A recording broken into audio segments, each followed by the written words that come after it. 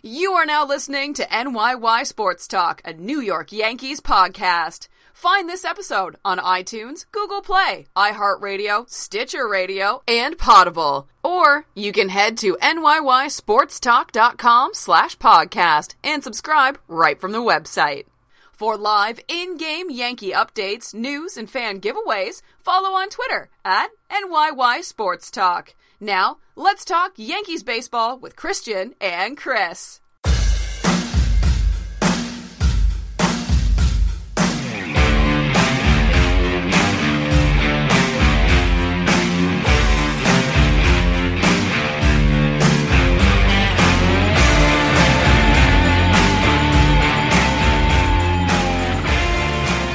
Welcome back to the NYY Sports Talk podcast. This is episode 32, presented by the Armchair All-Americans.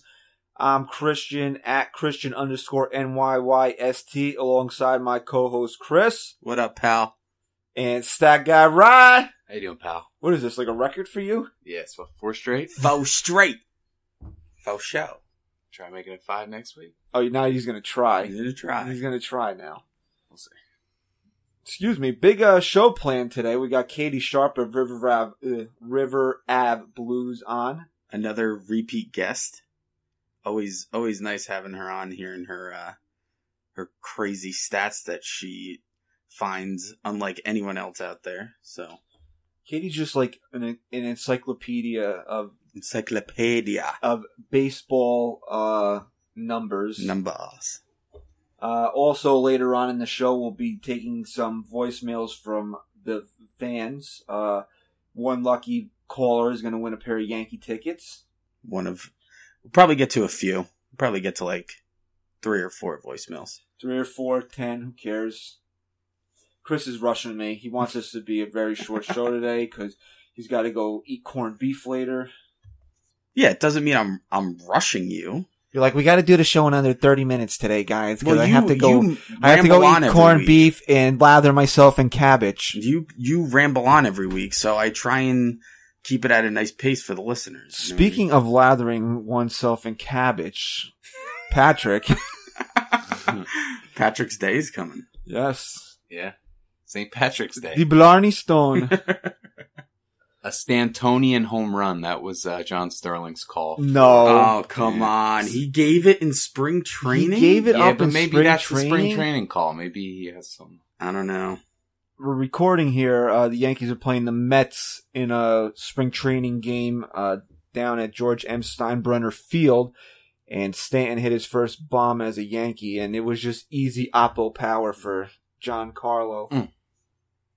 What was that? That was the noise I'm going to make a lot this year when I see a nice home run. Well, speaking of those guys in the A order. Stantonian home run? Stantonian home run. I don't even... Do you get the reference? I don't understand it. Stantonian. But what is... Does anything he really says make a whole world of sense at this point? Who is this guy? Jeff Hendricks with the double ear flaps. Yeah. He's got the Little League helmet on. So... The first thing we want to get to is this obnoxious rumor or whatever you want to call it. It's not really an obnoxious rumor when the manager of the ball club, whose wife we found out is a former Playboy playmate, by the way, Mrs. Boone, was once Miss October 1998. So, you know, he didn't say he was going to do it. He said they were going to discuss it. It was going to be something they discussed. Correct? The exact quote was that he didn't shoot it down like, no, you guys are dumb.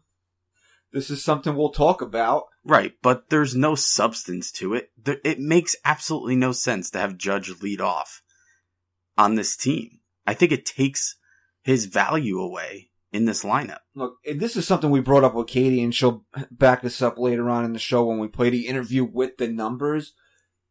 It's absolutely ludicrous to even suggest that Aaron Judge, who hit 52 home runs last year, should be a leadoff hitter. Well, she brought up the fact that he has a high on base percentage, and that could be one reason why you could make a case for it, but he's not here. He's not in this lineup to get on base a lot. Yeah, it's great that he does, but he's here to hit home runs. He's here to drive in runs. And he's not going to have as many opportunities to do so when he's batting leadoff. Plus, I mentioned this in the interview as well, he's also not protecting anybody leading off the game. So you're taking a lot of value off the table when you lead him off. All right. And here's some stats to... I don't even know what to call these people that want to bat Judge leadoff because... And I said this to Katie, and again, you'll hear it later on in the interview, but now we're discussing it amongst ourselves here. I know baseball's different now. We're in a new age of baseball, and, I'm, maybe not a big fan of it because everything's numbers driven now and whatever. But you're just doing things to do things that are different if you're gonna bat Aaron Judge leadoff. Like, hey. It's reinventing the wheel completely. Hey guys, we got one of the most prolific power guys in the game. We're going to bat him leadoff because of X. And X happens to be, he drew 127 walks last year, which set the Major League rookie record. So, I mean... But what's the difference if he's on base batting second or batting first? Wouldn't you rather him at least bat second? Or his on-base percentage was .422 It's still going to be just as valuable to have him bat second and for him to have that high of an on-base percentage because look at the guys who come up after him. All right, another stat is he led the American League in pitches per plate appearance. So these are, if you didn't know that Aaron Judge hit 52 home runs, but I gave you those three stats, he profiles as a leadoff hitter. What didn't you say? Yeah, I guess, but you can't just sit here and take a few pieces of his statistics and say he would profile as a leadoff hitter. But isn't that part of the problem with Major League Baseball right now? The thing that was so great about baseball is that it was always about the numbers. This guy hit 61 home runs. This guy had 500 saves. This guy had 4,000 hits, and it was a way to celebrate the game. And now people are taking these numbers and they're trying to justify doing these crazy things with lineups and defenses and when a pitcher, God forbid Masahiro Tanaka pitches in the sun. He's like a vampire. Right. He's awful during the day. So what? We're going to... But not on Wednesdays. On Wednesday day games, he pitches to a 1.33 ERA, but any other day during the week, if the sun is out, he pitches to a 6.2. The problem is that with technology and the internet, we have so much at our fingertips, and sometimes it has a negative effect on the game because there's just too much involvement now. These shifts are insane. It's on every pitch now. They shift a different way on 0-2 counts, 2-1 counts because of all of this information that we have. And to me, it affects the game in a negative way as a fan, as Joe someone Girardi who watches. was the king of the shift. I mean, Joe Madden invented it, but Joe Girardi became the king of it. Yeah, because, the binder. Well, now, do you think the Yankees are going to shift as much in 2018 now that Aaron Boone's the manager? I do think they'll do it a decent amount, but I don't think it will be on every different count like it was with Girardi. Because didn't you see all of a sudden now, I don't know, the third baseman was running back to the other side of the infield, like Headley would run. There's John Sterling, the Stantonian. Headley was playing third base last year, and then with two strikes he would run to the second base side of first base over there. Yeah, to the first base side of to the first base side of second base. That's right. what I want to say. Yeah. Because now the numbers say that the batter's not going to go the opposite way with two strikes. It's just ridiculous to me. It's ridiculous to me. It's too much. It's too much, but you can't blame teams and organizations for doing it because of all the stats that are put in front of them. So if you have these stats, if you have these proven numbers, you're going to try and do everything you can to take advantage of it. Guys, when did Matt Dillon sign with the Yankees? Who's that? Tyler Austin. He does look like Matt Dillon. So we're all in agreement here that Judge batting leadoff makes absolutely no sense. Yeah, I mean... I think it's, if the Yankees show that they're struggling against left-handed pitchers, early in the year. Here comes the millennial now. You could see Aaron Judge hitting leadoff, because after the first inning, what is a leadoff hitter? What are the odds that they're going to hit leadoff for the but then duration of a game? You're protecting guys at the bottom of the order that they're not there to be protected.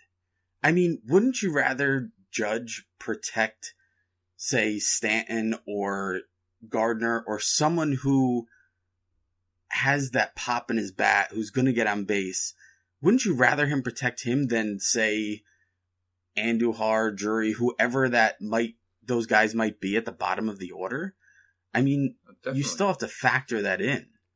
I mean, I wasn't okay with him batting second last year. I thought that was ridiculous. If he's protecting the 9 guy and the 9 guy's some scrub, we don't know who it's going to be, pitchers still aren't going to fear that 9 guy. They're still going to go right after him.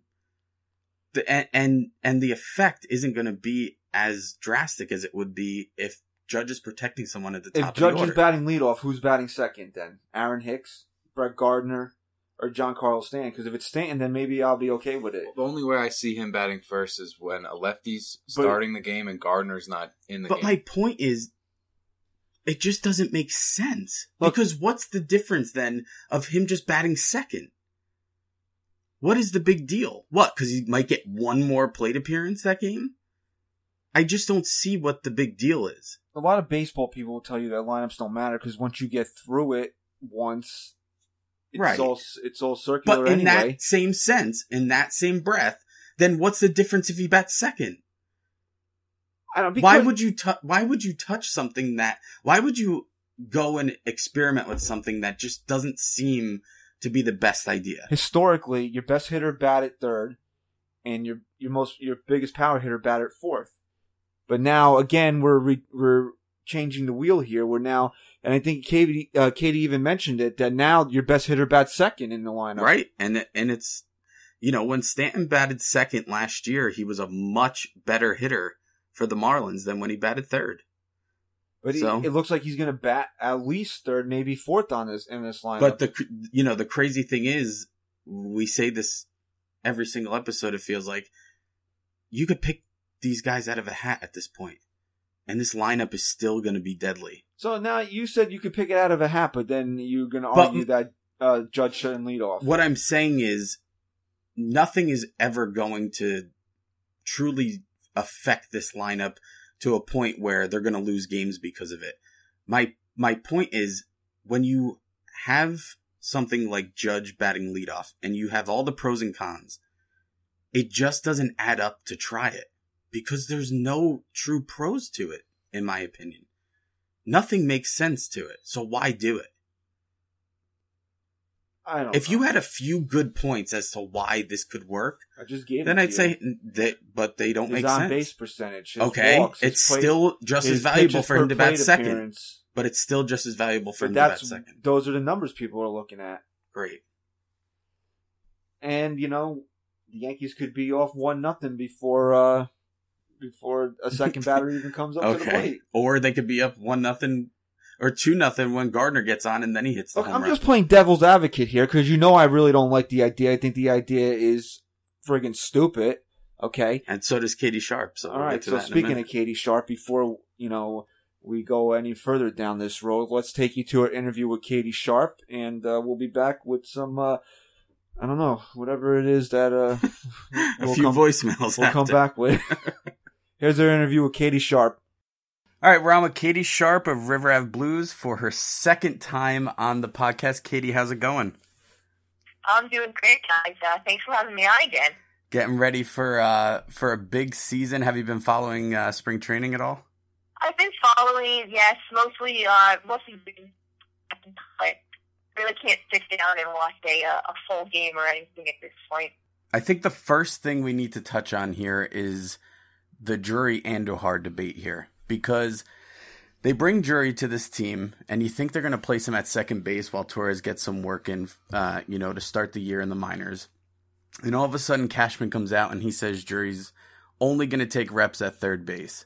Andujar comes up this spring and he's lighting the place on fire, yet Drury is still at third base when he's playing. And then Christian actually looked into it, and he saw that Drury has played most of his games at second base. Is there a reason why the Yankees are so reluctant to put Drury at second at this point and try out him at second with Andujar at third? I want to touch on a couple things here. Let me clarify the situation for you guys. I'm not sure, how many of our listeners know or you guys, but Drury he was drafted as a shortstop and then out of high school, and then moved to third base as a pro. So most of his minor league experience is at third base. But during the minors, they had him play second. They had him play outfield a lot because they envisioned him as a sort of a burst ball, a utility player. And then when he came up to the big league, he primarily has played second base because Jake Lamb was entrenched as the Diamondbacks starting third baseman. And Lamb is arguably a better player than Drury. That's how much you guys know about the Diamondbacks. But Jake Lamb already had third base nailed down there. They liked him as a player better, so that's why they put Drury at second. They knew he could handle it because he had been prepared in the minors as sort of that utility infielder, versatile player. So that's the background. And also in several interviews that I've read with Drury, he thinks that third base is his best position. And that's sort of where he feels most comfortable. So then the Yankees have a point to say that they're not fully comfortable with him at second. Correct. I wouldn't say that they're not fully comfortable with him at second, but they prefer him at third because that's where he is more comfortable. And I think that as long as Drury feels more comfortable at third and he thinks it's his best position, you don't want to mess with a guy like that where you have so much flexibility with 4 or 5 guys actually competing at second base. It's going to be, they have a really good second base competition going on as well. And they think that third base is where they can leverage his ability the best, leverage his value. So I don't think it's that they don't trust him at second. It's just that they have a lot of good options for second base, and third base, the depth chart is much thinner. It's basically Andujar plus. And I think that when they traded for Drury, I think that kind of signaled that they don't really trust Andujar's defense yet, which is fine because he has barely played a season at AAA, and he could definitely use some more seasoning down there in the minors. All right, Katie. Well, you brought up that the Yankees have other options at second base. As we're recording this interview, we're watching a spring training game, and one of those options just appeared to have gotten injured. Tyler Wade is being taken out of the game. He was diving for a ball in the hole, which hopefully it's not too serious. He's walking off the field, so yeah. Well, he hurt his arm, so I don't know how that. would affect. I thought it was his leg. I don't know how that would affect him was walking if he hurt his arm. But we wanted to ask you: with this new injury aside, is Tyler Wade ready to become an everyday Major League Baseball player? Because from what we saw at the Major League level with Wade last year, he looked out of place. That he wasn't prepared to be an everyday Major League Baseball player at that point. Has he taken the next step in the offseason to kind of maybe fill that hole if the Yankees see him in that role? Yeah. I think that he definitely is ready for the big league. He's from all that I've read and from what I've seen, he's emerged definitely as a favorite to beat out Torres, Espinosa, Torres, and Peterson. The competition is there. And there's a couple things that I noticed when I was looking at this offseason is that he added a lot of weight. He added about 15 pounds of muscle offseason. And he also made some adjustments at the plate this summer. He worked with Albert Pujols, of all people. And Albert had several, had a couple good tips for him in sort of how he could better handle that inside pitch. Because it always looked like, last year was a very, very small sample size. But watching him last year, at the major league level. He looked overmatched. And so I think that with his added strength, his ability to cover the plate a little bit better, I think he can make tremendous strides at the major league level as a hitter. And then, we also know that already he's a plus base runner. I mean, he has potential to be a better base runner than Brett Gardner ever was. So he's got plus speed. He's a super versatile infielder. He might be their best defensive infielder. I think David Cone said that the other day. He felt that Wade was their best defensive infielder in the organization. Yeah, I mean, he'd possibly be the best defensive infielder in the organization. So I think he has a ton of talent at the base league level. He doesn't really have much to prove, I think, in AAA, although, obviously get a little bit more. Anybody can use more seasoning down there in the minors. But he hit .310 with a .382 on base and a .460 slugging in Scranton last year. So I think he's definitely proven his worth at the AAA level. He at bats last year in the majors is just way too small of a sample to make any judgment. Our issue was that, it was a small sample size, but within that small sample size, he didn't even look close to being ready for the major leagues. That's our issue with it. If he had 59 at-bats or so, or whatever he had, and he at least showed some signs that he was supposed to be here, you would say that 59 at-bats is a small sample size. He just looks so lost to us. And I totally agree with you. I thought the exact same thing last year. But based on what I've read about the changes that he made this winter, adding the muscle, like I said, working with Albert Pujols, I have a lot of high hopes for him because he is super athletic. And, he has the potential to be a good hitter. We all know that from what he's done in AAA. So I'm very high on him for this year. And I think that he brings a lot of, he's not going to set the world on fire at the plate, but honestly, he brings a ton more to the big league club. I think he'd be a great addition. If assuming that this injury is not anything serious. Yeah, we hope that we'll get an update after we finish recording the interview. But right now, it's Christian of NYY Sports Talk on with Katie Sharp of River Ave Blues. Katie, the big conversation is where are we what is Aaron Boone? We're gonna pencil in the lineup. Where is Aaron Boone gonna do with his lineup here? You think that he's gonna probably bat Judge second, although you heard some talk of maybe Judge batting leadoff this week.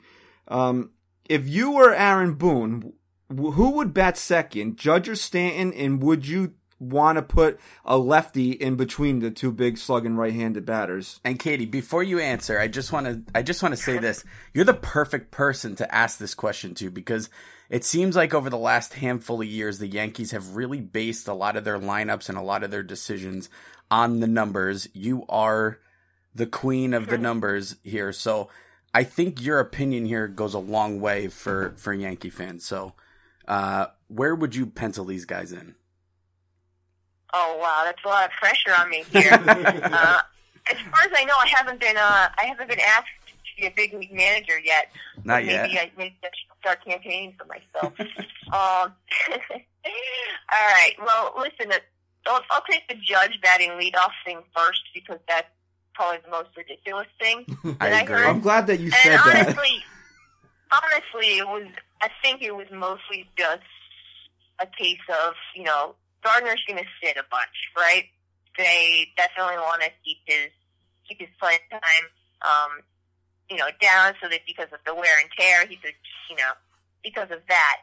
And so then the question then becomes, well, on the off days when Gardner doesn't bat leadoff, and maybe that's 40, 50 games, who's going to bat leadoff? And there are way better options than Judge, I believe, at this point. My ideal leadoff batter would probably be Kidd. He's fast. He's a great base runner. Who did you say, Katie? Sorry, kind of cut out. Oh, I'm sorry. My ideal leadoff batter when Gardner is not batting leadoff, we're assuming this, would be Kidd. Aaron He's Hicks? got speed. Aaron Hicks, yes. He's got speed at the second highest on-base percentage on the Yankees last year, just behind Judge. He's got he's got good on-base skills. And he's got some power, so I see him, being sort of that George Springer leadoff type guy who, can go off for 25, 30 homers.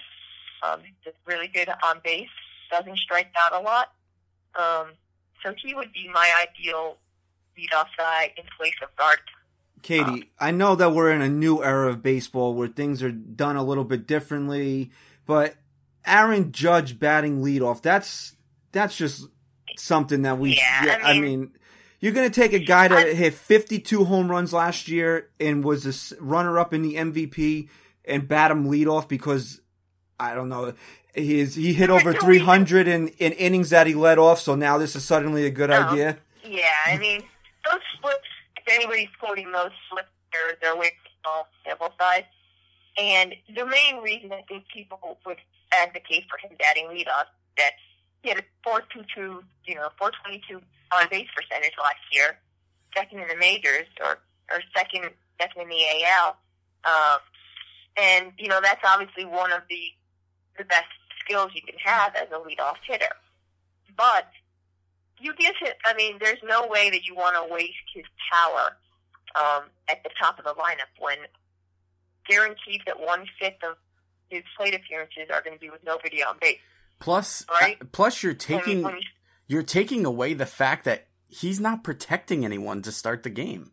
I mean, you want him protecting Gardner up at the plate, and then you have Stanton protecting Judge or whoever else they have after that. So you're also taking that factor off the table as well.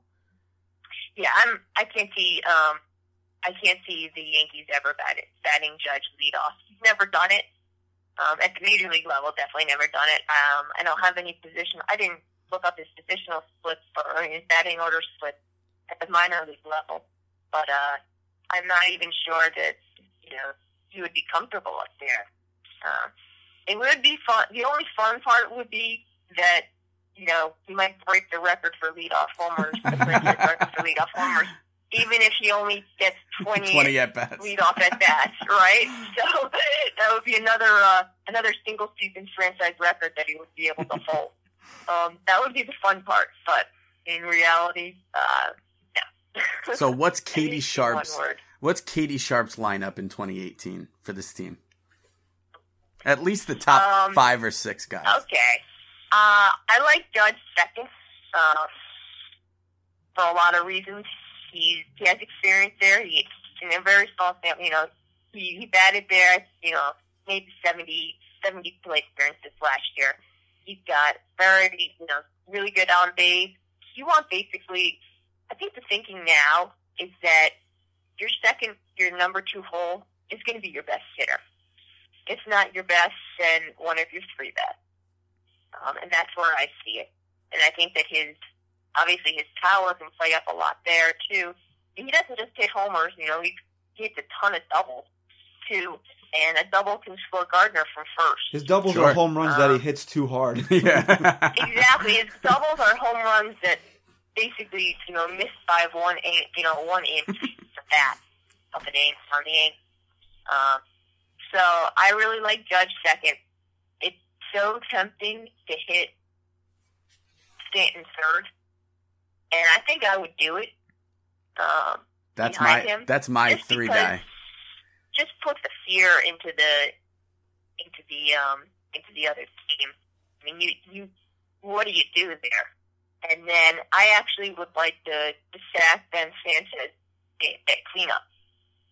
Wow. Obviously, because his superpower. He doesn't have great on base, so I wouldn't bat him any higher than 4th. He doesn't really left to take walk.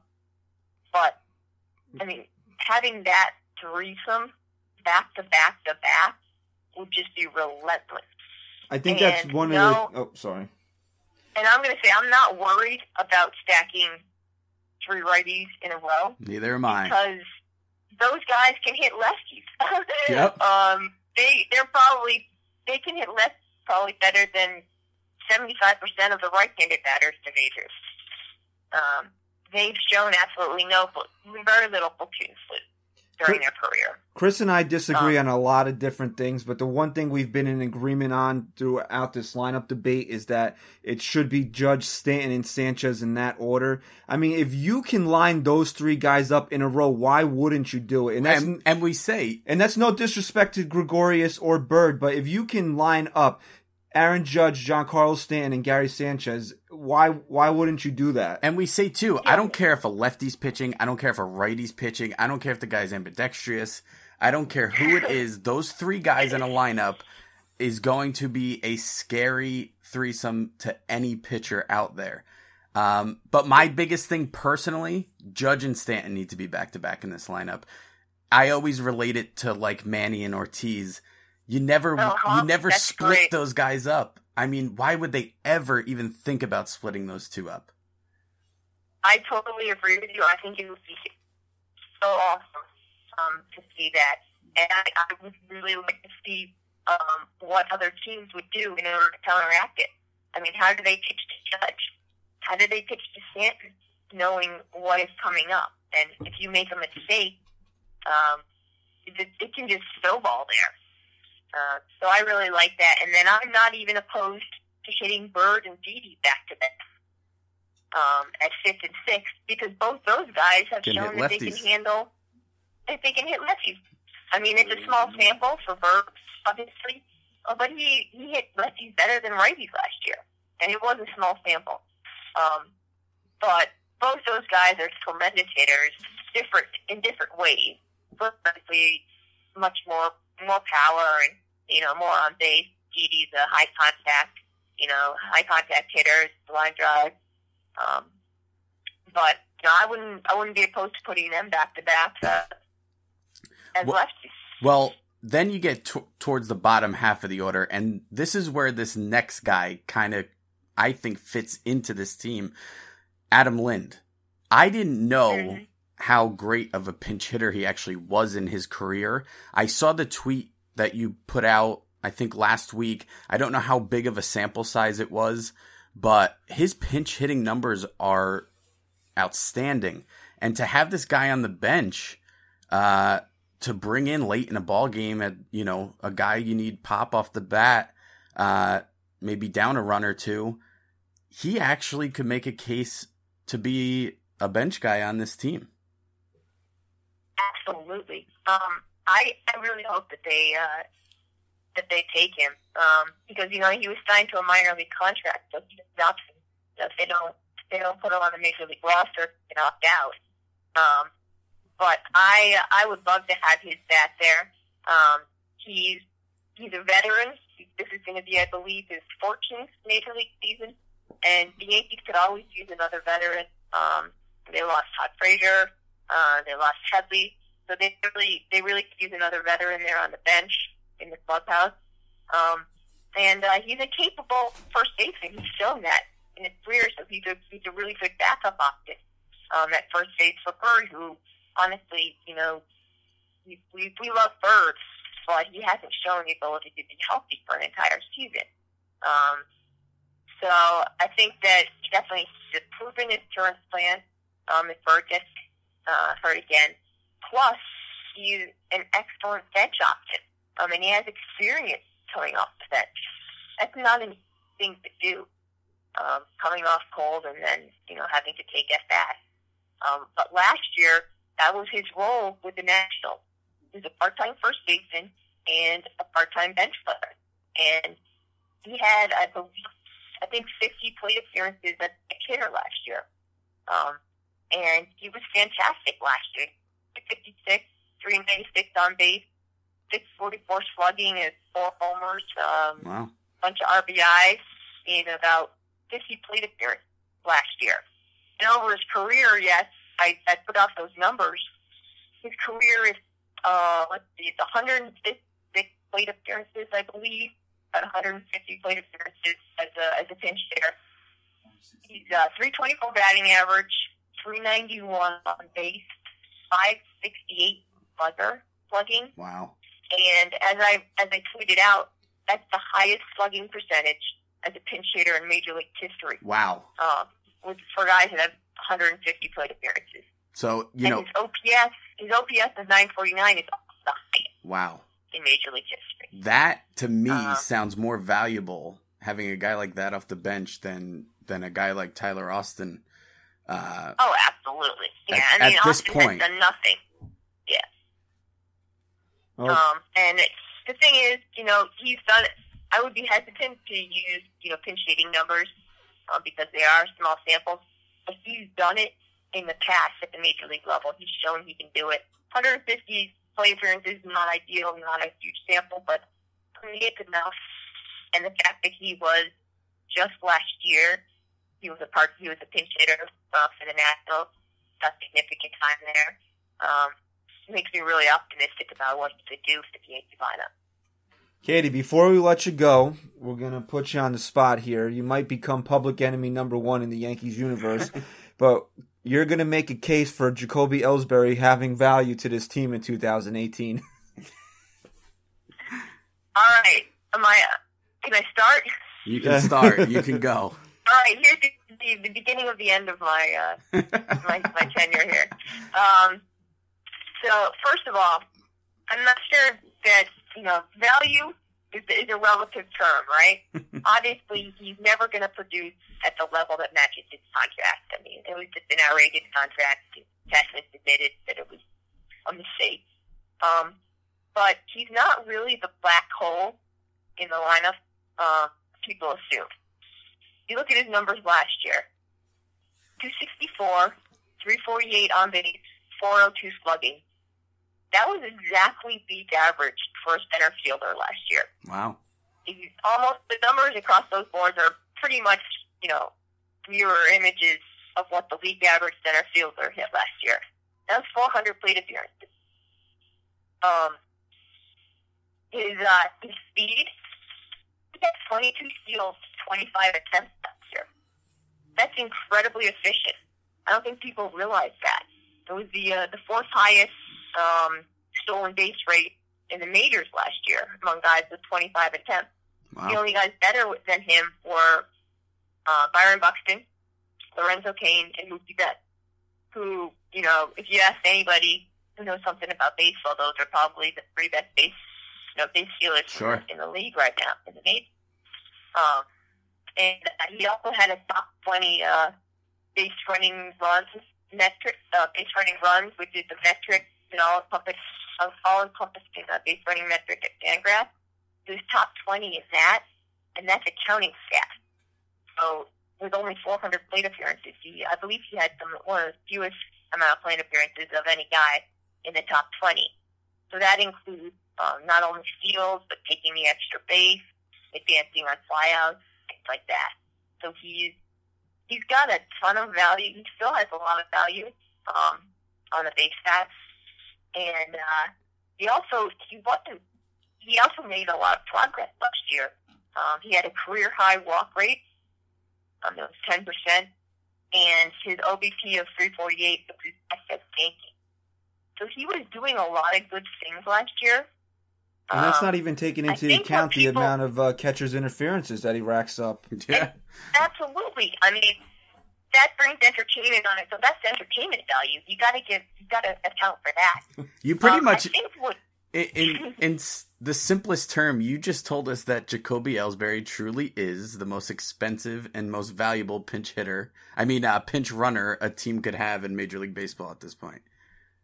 Hey, there's a role for everybody. I think what a lot of Yankee fans get hung up on is the stretch that he had when he came his concussion through about the end of August. I mean, if you remember looking these numbers up, before he had his concussion, he got it on May 24th. At that point, he was hitting 281 with a 349 on base percentage and 4.2 slugging, which is perfectly fine. I think actually an above average line. And I think any Yankee would have taken that as center, for their center fielder. He came back, then he got hurt. He got a concussion. I think he was out for about a month.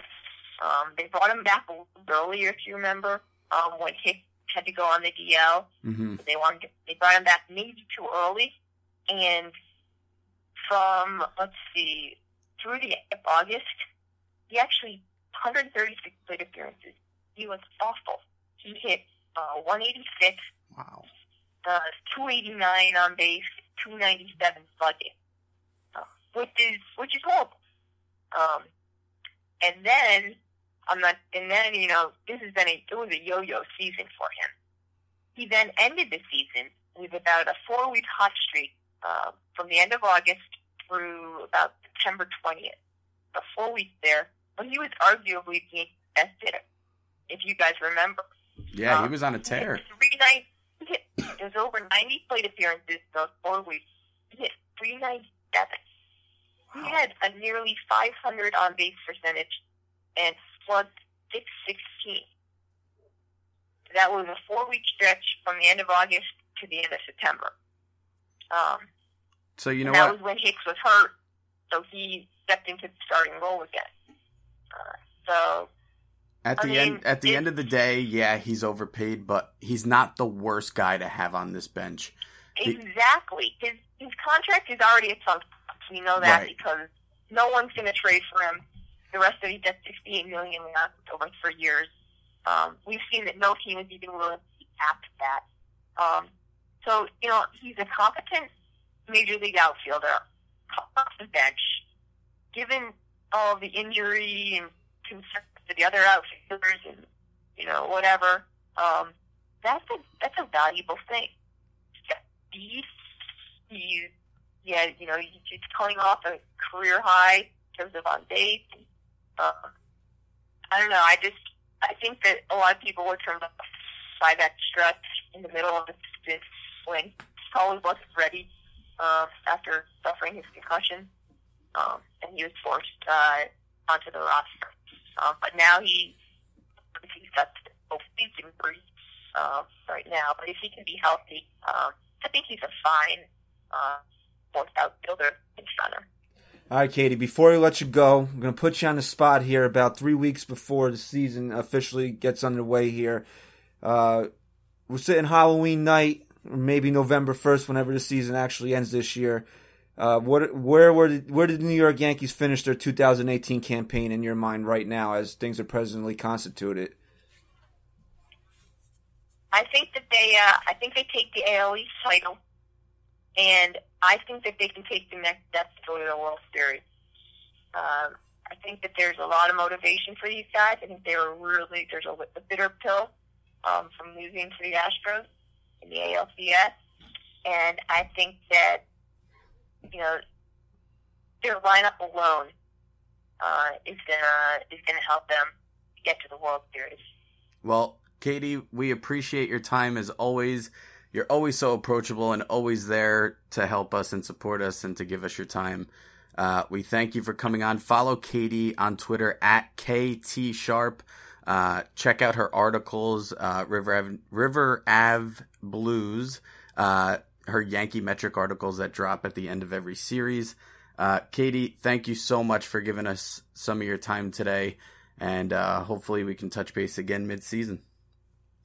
Yeah, no problem, guys. I really enjoyed talking to you, and looking forward to the season. All right, thanks, Katie. Thanks, Katie. Thanks. All right, we're back. NYY Sports Talk. That was our interview with Katie Sharp. Find Katie on Twitter at KTSharp. That's Kangaroo Tiger Sharp, like the sharp knife that Chris might get in his eye if he ever rushes this show again. Do you know if anyone heard that they could report you? For what? For a threat. Making terroristic threats? Yeah. Okay, go ahead. I didn't hear anything. You're the one who said you'd watch if What? he did it.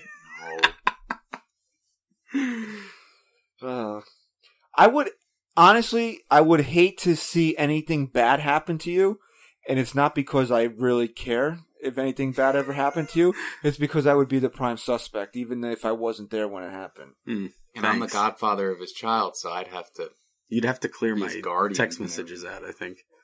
You're just as guilty as anybody. For what? Threatening The you? way you speak to me. Yeah, but I delete all my texts. Oh, do you? Yeah. I want the evidence there. I did it. Look, here, this is when I said I was going to stab him right in the eye. That's great. What minute are we on this podcast? At that exact moment, and then I did it.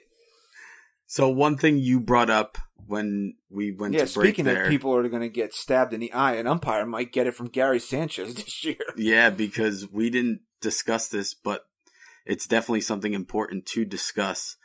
These mound visit rules that they have. And I don't even think they know what the mound visit rules are. Is it fully implemented now? Oh, Is it going to be fully in effect for 2018? Yes, they're going to.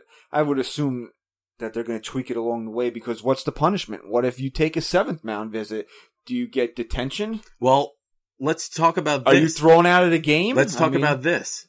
If a manager, this used to be the rule. I don't know if it still is, but if a manager took 2 mound visits within the inning, that second mound visit automatically meant that the pitcher had to come out of the game.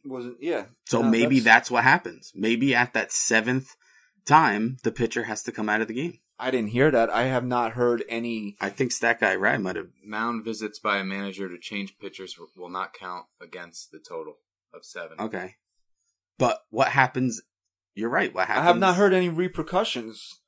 Because what's going to happen? Gary Sanchez, who likes to go out 7 times an inning, who publicly said this is going to be a tough adjustment for him, decides he's going to go out and break that. What's going to happen? What is he going to do? Okay, bro, do something about it. Is that what it's going to be? No, I personally think it's going to be the pitcher at that time has to come out of the game. But who said that?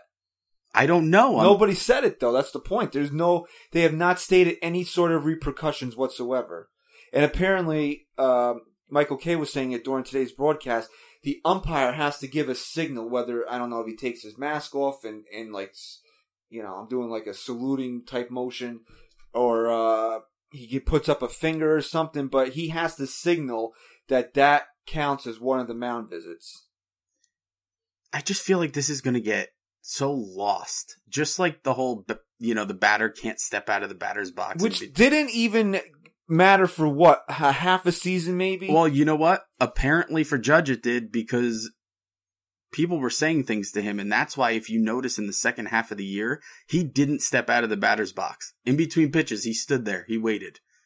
People were telling him that he was stepping out too much.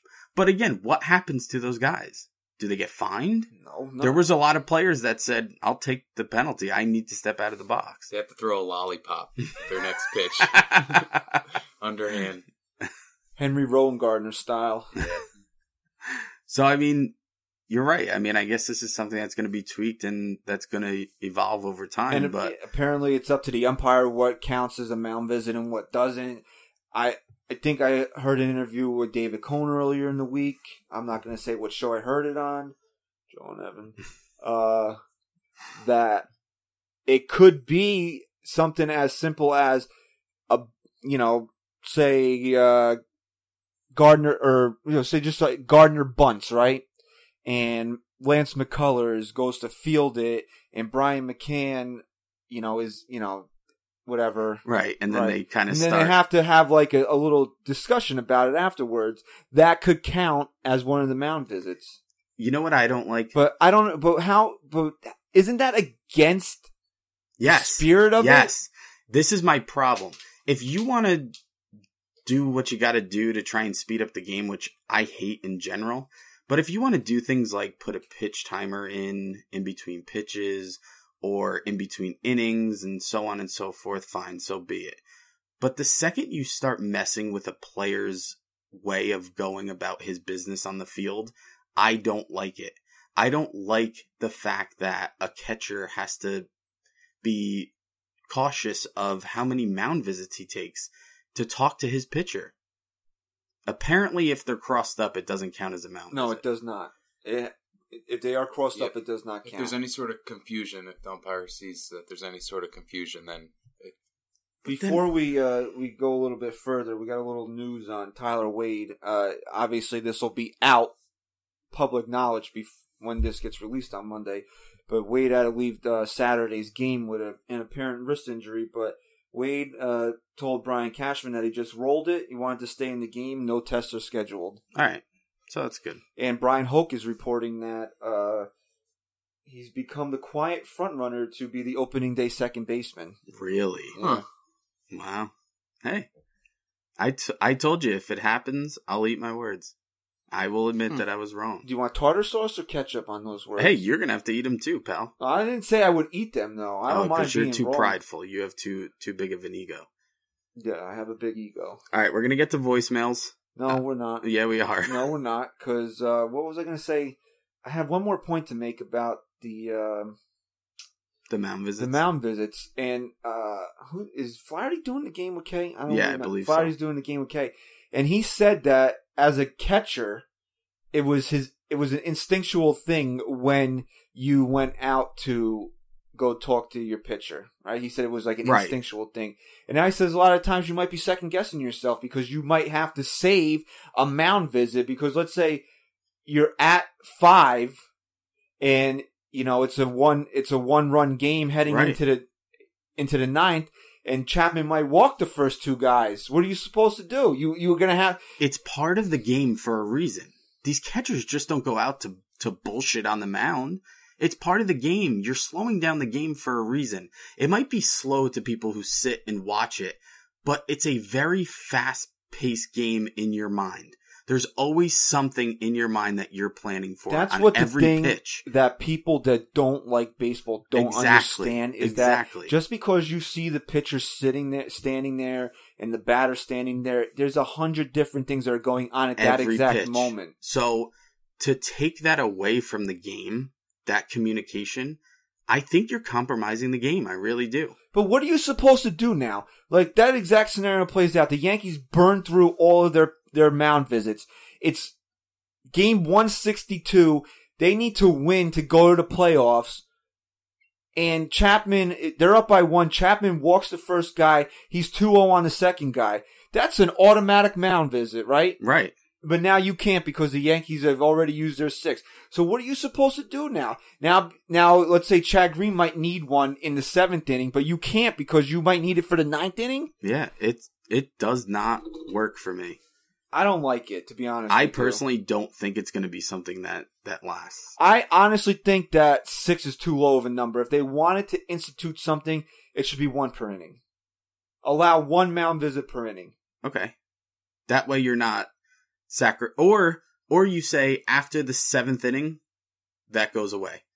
You have 6 between the 1st and 7th inning. But when the game gets towards the end and it could be high pressure moments, those numbers go away. Because think about it, bro. You are watching a playoff game. Game 7 in the ALCS. Wherever stadium they're in, the place is rocking and the opposing pitcher is trying to get out. We'll just say that it's Game 7 at Yankee Stadium, and McCullers is trying to get out Judge in the 7th inning, and the place is going bananas. What kind of drama is building up inside the stadium when the catcher goes out and talks to the pitcher right there, and the fans are going berserk? You're going to take that away? Right. And also, it's not just catchers that are limited. It could be anyone. It's any position player can't just go to the mound and talk to the pitcher. That's what it was. It wasn't, the scenario wasn't catcher bunt. It was like, he presented it as like what would happen if you laid down a bunt and you talked to your first baseman over who was going to cover. Right. That could count as a mound visit. But again, it's up to the umpire's discretion. So if the umpire's feeling a little pissy one day, right? He's in a bad mood. He fought with his wife before the game, and he's a little stricter than the umpire was the game before. See, that's what I don't like about it. It's not even, if you're going to implement this, it should be one straight set of rules. It shouldn't be a judgment call. No, it should be a strict rule. Because your judgment's different from my judgment. My judgment's much better than your judgment. Yeah, so. we can get into that at a later date, but you see things differently than I see things. I see things differently than Stat Guy Rice sees things. So, umpire A is going to see things differently than umpire B is going to see things, right? Right. Okay. So, umpire A may say, I don't think talking to the first baseman on a bunt play is a mound visit, but umpire B might think that. It shouldn't be like that. I agree. That's where they're wrong in all this. You ready for voicemails? I feel like totally exasperated after that because I'm really aggravated by this whole mound visit thing. I am too, and I don't think it's going to be successful. So I don't think we'll have to put too much more emotion into it. I love baseball so much, and I love the way the game is played, and I hate that they're ruining it, for lack of a better word, to get other people to watch it. What about the people who have watched it their whole lives, who appreciate it, who love it? That's what I'm saying. Why are you not catering to your audience as it is? Why are you going to make them hate something that they now love? Why? So some 17-year-old will stop tweeting for 3 minutes and look up and watch an at bat? I mean, come on now. It's that to me, it's disrespectful to a fan who has loved the game the way we have. So I agree that there should be certain things done to speed up the game, but they're trying too hard here. Yes. All right. So earlier in the week, we decided we were going to bring back voicemails, and we were going to give away a pair of Yankee tickets to one lucky caller. And I haven't heard the voicemails. I don't know if Numbnuts. I haven't listened. I'm putting it through to randomly pick a few, and then we will randomly pick the winner out of those few. So, all right. Voicemail numero uno. Hi, this is John from New Haven, Connecticut. My question is, what are the chances that Miguel Andujar will make the starting nine for the New York Yankees this year?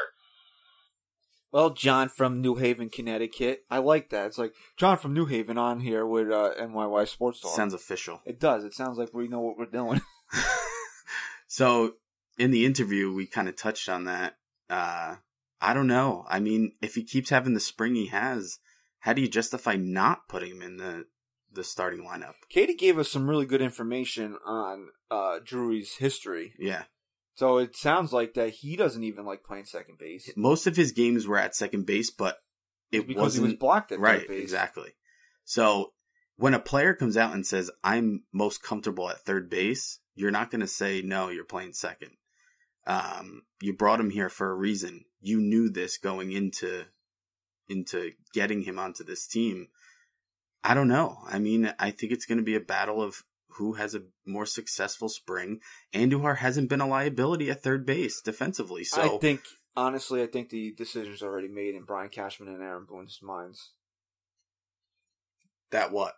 It's going to be Brandon Drury. Yeah, because they really like him. He's a cash guy. I told you this earlier in the week that I believe the scout's name is Tim Naring. Mm-hmm. That's Cashman's guy. That's his go-to scout. Right. And he loves Brandon Drury. And Naring's word is the gospel to Brian Cashman. So what he says, Cashman is on board with. And you know what? I don't. Brandon Drury. Ryan's dropping things right here. I don't think it's fair to Andujar. Andujar's been having a great spring. He's making a really good case for himself here. And it's not like the guy's batting .400 with 4 home runs and so on and so forth and has 5 errors at third base. He's also playing a decent third base. So your one reason for acquiring another third baseman doesn't seem to be much of an issue right now. So if Andujar's so high up on your list that you're not getting guys like Garrett Cole because you don't want to get rid of him, and he's performing the way he is and you're still not going to play him, when will he ever play on this team? Ever? I don't know. But if let's say your baseline for your third baseman this year is 265, 15, and 60, which is approximately what Drury did last year, is Andujar better than that? Would his numbers be better than that? I think so. Well, then he should play. I really do. I think he should so. play. Next voicemail. All right. Which pitcher is pitching on opening day for the Yankees? That guy, he was straightforward. All right, so obviously you can't win the tickets because I have no idea who you are. No, we have their number. Oh, so you just can call them on the phone? Sure. Hey, guy. Hey, you just won Yankee tickets, pal. Be right to the point if he wins. Speaking of right to the point, it's Luis Severino. Yeah. We talked about this. It's got to be. And you know what? I personally don't think Tanaka will be the second pitcher. I think they're going to hold off on Tanaka until the home opener. Okay. Because he's a much better pitcher at home. Yeah, it's a day game, but I think they're going to want Tanaka to pitch at home. We're going to use numbers in the second game. Of the How many times? What do you think the rotation is going to be then this year? I think they have 2 games in Toronto to start the year, right? On the 29th and the 30th, I believe. Then they're off the 31st, and they're... Oh, no. It's got to be 3 games. So, I don't know. Maybe Tanaka does. Yanks open up with 4 in Toronto. What? 4, yeah. 28. The 29th is opening day. It's a Thursday at 3:30. Then a Friday night game, Saturday 4:07, Sunday 1:07, and then April 2nd is opening day at the stadium. They play 2 against Tampa, Monday afternoon and Wednesday afternoon. So then you're probably just gonna see Severino, Tanaka, Sonny Gray. You're not I gonna. see CC being the 3. You actually could. You Make could a hold lefty, off. righty, lefty for You those could 3, hold 4, off and 5s. have CC pitch the home opener. I think that would be really nice for him. It would be, but that would technically be Jordan Montgomery's start. And if you want to go back to the whole CC pitching on turf or fielding on turf and all this stuff, maybe it makes the most sense for him to pitch on opening day at the stadium. Before we get to the next voicemail, yesterday Boone basically said it without giving the official stamp, but foregone conclusion, we figured anyway, Jordan Montgomery is going to be the 5th starter. It's official today. It's official today? Mm. He put his stamp on it? There you go. Signed it Stamped. into law? Signed, sealed, delivered. All right. But not that we're surprised by that. All right. Last voicemail here. Hi, my name's Amanda, and I wanted to know if you think the Yankees will make it to the World Series this year. Yeah, Amanda. Duh. I think they're gonna win it. Just kidding. Incredibly rude, you two. I'm just kidding. We're just messing around. Yeah, I do. I think if you have any less of an expectation for this team, you haven't been following them too closely because they made the moves they made to get to the World Series, to win the World Series, and there's no reason why they can't do it. There's absolutely no reason why this team can't win the pennant this year and go on to win the World Series. There's absolutely no reason. You can't give me one reason why they couldn't do it. I think... There's no reason not to have that expectation. No, and there should... I mean, the day after they lost to Houston, we said that they had to make it to the World Series in 2018. You couldn't take a step back from that. Yeah, I mean, what they did in this offseason, what they did for this lineup, the bullpen's still in place. I mean, and everyone has high expectations for Gray this year, too. Imagine Severino, Tanaka, and Gray are all pitching on that, like ace caliber type stuff all year. You said Masahiro Tanaka's not an ace, though. That was your words last week. I said he's going to win Cy Young this year. But he's not an ace, so... He hasn't shown ace mentality, so... But, ace mentality, pet detective. Yeah, well...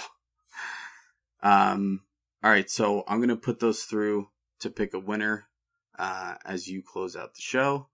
And then at the end here, I'll have our winner of the Yankee tickets. Wow, you really suck this week. You suck. No, you suck. You can't say I suck after I said you suck. I thought I was pretty good this week. I didn't even notice you were here. You're very quiet. It was like Ryan was, his job was taken away from him because when we have Katie on, what do we need Ryan for? Right. It's like useless. Thanks, guys. Thanks, gosh. So, yeah, let's do impressions. I'll just be Brett Gardner. Yeah, I love it. We do shows every week. We got people tweeting us about Stat Guy Rise impressions. I can't listen to a Brett Gardner interview anymore with that. Giancarlo Stanton, he played left field last week. he played it in today's game. Oh, today? I heard Brett Gardner was asked about it, and he said, left field's pretty hard. It's not an easy position. It's different. It's different from right field. The difference is it's left. But he plays right field. I'm from Holly Hill, so I played in left field.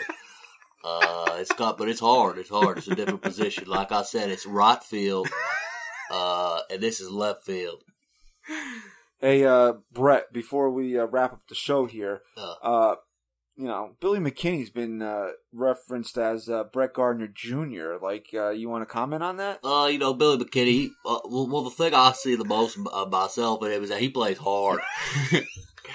I do see it. He's got the same...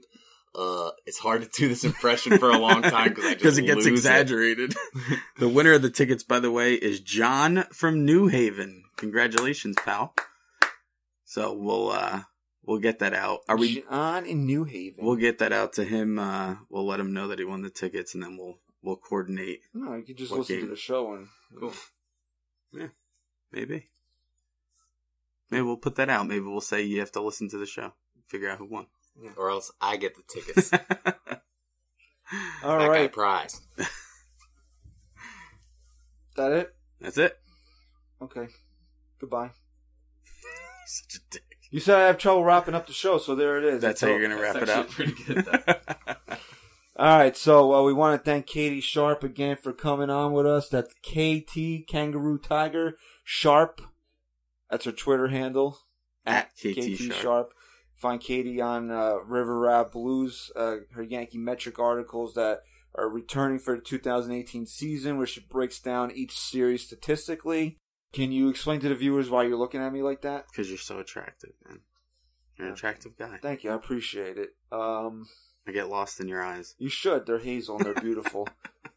Anyway, Be back next week. We're gonna have a little season preview.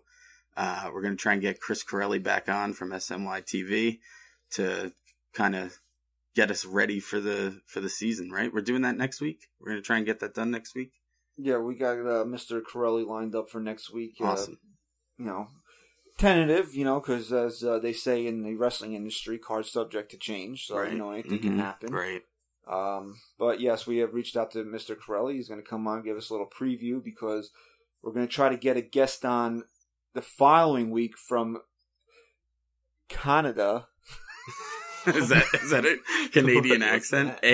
No, do the What Buddha. was that all about? Did you guys get any maple syrup? Wow. Because think about it, bro. We got 2 more shows and then the season starts. Opener, baby. Weren't you trying to wrap up the show? Now you're talking Yes. about Canada. You got me started again. Well, so we figured we'll do our Yankee preview next week, and then something that I want to try to get done more often this season is to try to bring in people from the cities of the teams that the Yankees are playing to give that perspective. I like that. So we reached out to a buddy of mine that lives in where does he live? Canada. Canada. There you go. To give us a perspective on the Blue Jays, and it's gonna be an interesting season for the Jays because they do have some strong starting pitching, but that offense. And the Rays might as well not even show up this year. I mean, they just dumped everything. So between the Blue Jays being hit or miss, the Rays not going to really be a factor. And what are the Orioles going to be this year? I mean, they still have starting pitching troubles, and there might be a day where they could put up 10 runs, but I think we're gonna have a season where it's all Yankees and Red Sox. I think for the first time in a long time, that gap between the Yankees and the Red Sox and the rest of the division has really grown now. Yep. Agree. So, all right. So head to NYYSportsTalk.com. When's the Jim Abbott interview coming out? March 26th, the final day of spring training. Awesome stuff. Go there to our newly redesigned fan shop. Shop.NYYSportsTalk.com. Oh, it's got a new web address now? Mm-hmm. So now you want people to do more things? You just got to click. You just got to go to the website and go to the fan shop. All right, so that's what I'm saying. Go to NYYSportsTalk.com, read some articles, buy some gear. And swag up. What's that stupid thing you always say? Swag up. Swag up. I'm Brett Gardner from Hollow Hill, South Carolina. It's been fun, guys. Thanks for having me on. It's hard. I just played the game against the Mets. It's a good game. You play hard, Brett. Your head is huge, though, buddy. I've been told before I got a big head. You're right. But I got a big brain in here. All right, so follow Stat Guy Rye at StatGuyRye_NYYST. Follow Chris at Chris Jr. _NYYST. Follow me at Christian_NYYST. Follow NYY Sports Talk at NYY Sports Talk. Follow the official Twitter handle of this show at NYYST Podcast. See, I was waiting for you because I don't really know what it is yet. Yeah. It's NYYST Podcast? Yep. This is a Stantonian goodbye. Thank you again for listening to episode 32 of the NYY Sports Talk podcast. And Chris, say goodbye.